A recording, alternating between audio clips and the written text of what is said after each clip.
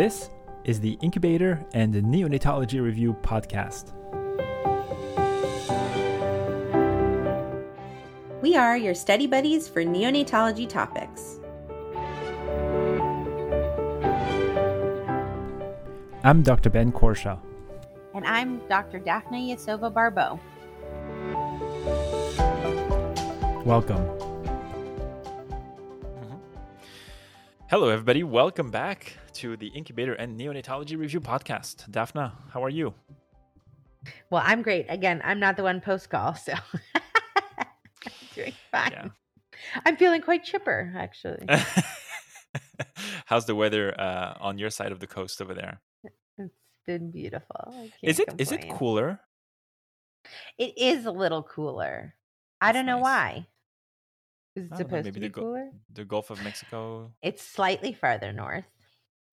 Interesting.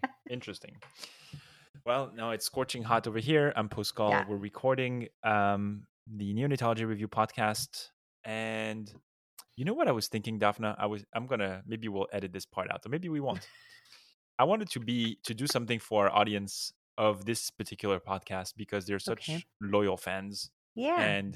And I was thinking, if you want, because we have printed all these stickers for our trip to Italy, and they're in my car now, and I have to bring them to the studio, I was thinking we should send people some stickers. That's right. So if you want some incubator stickers and swag, some snail mail, send us your address, and we'll send some stuff to you. Sounds good. All right. There's about 300 something people listening to this podcast consistently. Please do not all. I don't know if everybody will give us their address. No, but you know what? If all of you give us your address, we'll send you swag. We'll send you some stickers. It's not going to be something fancy, but it's like a bunch of stickers that we have. And we'll send them to you. That's it. That's my act of kindness for the day. Sounds good. All right. Is there any announcement that we need to make? No, we're talking about GBS today, and it's quite exciting because stay tuned for the rest of the week where we actually got the get, right? I mean, is that what they say in the business? We got Dr. A rock star. Yeah. I mean, I was really, again, I'm always surprised by people saying yes to the podcast because I think we're just a bunch of lunatics doing some our own thing over here. But yeah, Dr. Puopolo coming up on Thursday. Very, very exciting. If you don't know who she is, she's from CHOP. She basically wrote the GPS guidelines from the AP. It's going to be great to have her on. Very excited about that. And that's it. Remember to grab your CME credits for this week. And with that in mind, let's get into it.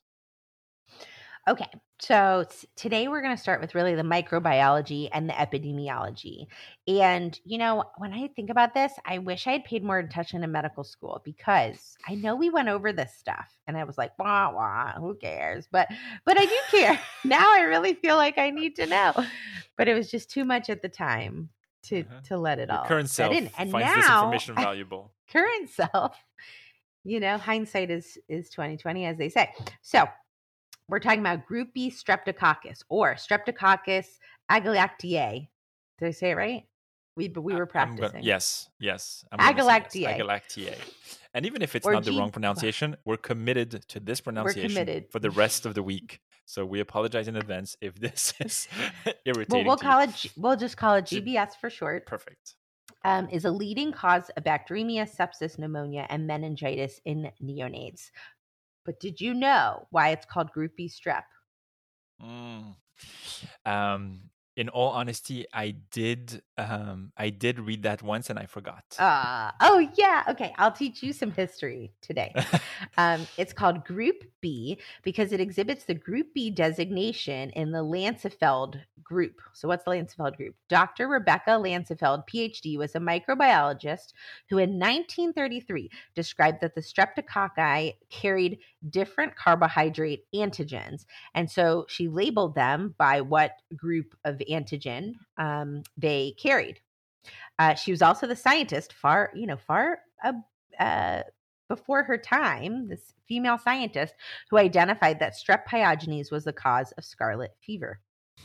So another hotshot. Wow. I know. So that's why it's called Group B strep. It's because it has the Group B antigen as classified by the Lancetfeld group. Now, there are lots of other ways for us to, not us, I guess, lab techs, to identify Group B strep or GBS. So let's talk about those laboratory features.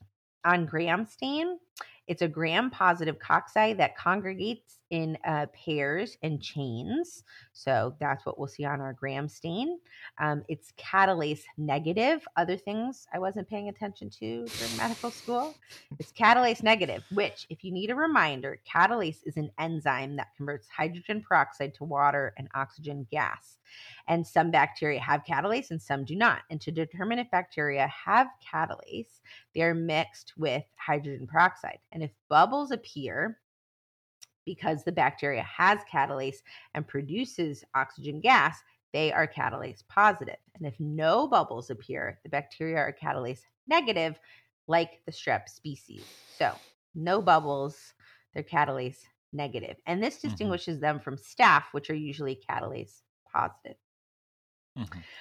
In addition, Group B strep are generally beta hemolytic on blood agar plates. And what that means is they're able to induce nearly complete or complete hemolysis when plated on blood agar in the lab. And it's thought to be critical for its virulence in vitro.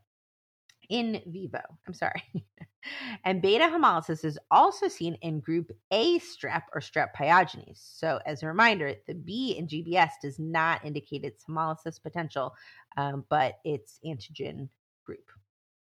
Of note, there are some non hemolytic GBS strains that have been shown to cause infection in neonates, but they are much, much less common. So, that's how GBS is evaluated in the lab, and they get us our speciation. And then the next step, obviously, is to test the antibiotics to decide sensitivities. But in terms of epidemiology, let's review some things that I think most of us already know, but we'll get down to the details. There can be asymptomatic carriage of GBS in the GI tract and in the GU tract. And for pregnant people who have carriage in the GI for pregnant people who have carriage in the GU tract, there can be this intrapartum transmission via ascending spread. Per the CDC, there are nearly 30,000 invasive GBS infections a year, but that encompasses all age groups. And highest risk groups for disease are the elderly, those with chronic illness like cardiovascular disease and diabetes, pregnant people, and of course, fetuses and neonates. And so, for our purpose in the fetus and neonate, GBS first really emerged as becoming the most common cause of sepsis in about the 1970s. And it still is the most common cause of early onset sepsis, making up about 50% of all cases and nearly 25% of cases in preterm infants. So it can present as either early onset or late onset sepsis, which you will tell us about those specifics on Wednesday, right? Right. Yes, that's right. Since the adoption of screening, kind of empiric screening of all pregnant people and treatment for those people who are GVS positive, the rate of early onset infection related to GBS has decreased significantly. So before kind of universal screening, it was at 1.7 cases per 1,000 live births. That's about 1993 to down to 0.22 cases per 1,000 live birth in 2016. I think that's an important concept, right? Because people may not be aware of the fact that before, I want to say the 2010, or I forget if it was the 1996 or the 2010 guidelines. But before that, there was not a recommendation to do routine screening for GBS. So you went based on a risk assessment or something like that. And so it was huge for the CDC ACOG to recommend universal screening for GBS. And I think that what we've read so far says that this is the reason for this significant drop. Absolutely. And like I said, the drop was dramatic. But despite that, like I told you, it's still the most common cause of early onset sepsis. So that tells you that early onset sepsis in general also decreased dramatically with this kind of really public health intervention. Um, it is important to note, however, and this is another important point, that this intervention did not change the rates of GBS-associated late onset sepsis. It only affected really early onset sepsis, so that's within the first 7 days of life. But still, it is a very common problem. And so this was a very important step in protecting babies. 50% of babies born to colonized people will also become colonized, but not all of them will develop infection. 1 to 2% of babies born, again, to colonized people will, 1 to 2% of them will develop invasive disease. And of course, the risk factors associated with neonatal disease include GBS colonizations for the reasons I mentioned above, prolonged rupture of membranes, and preterm delivery.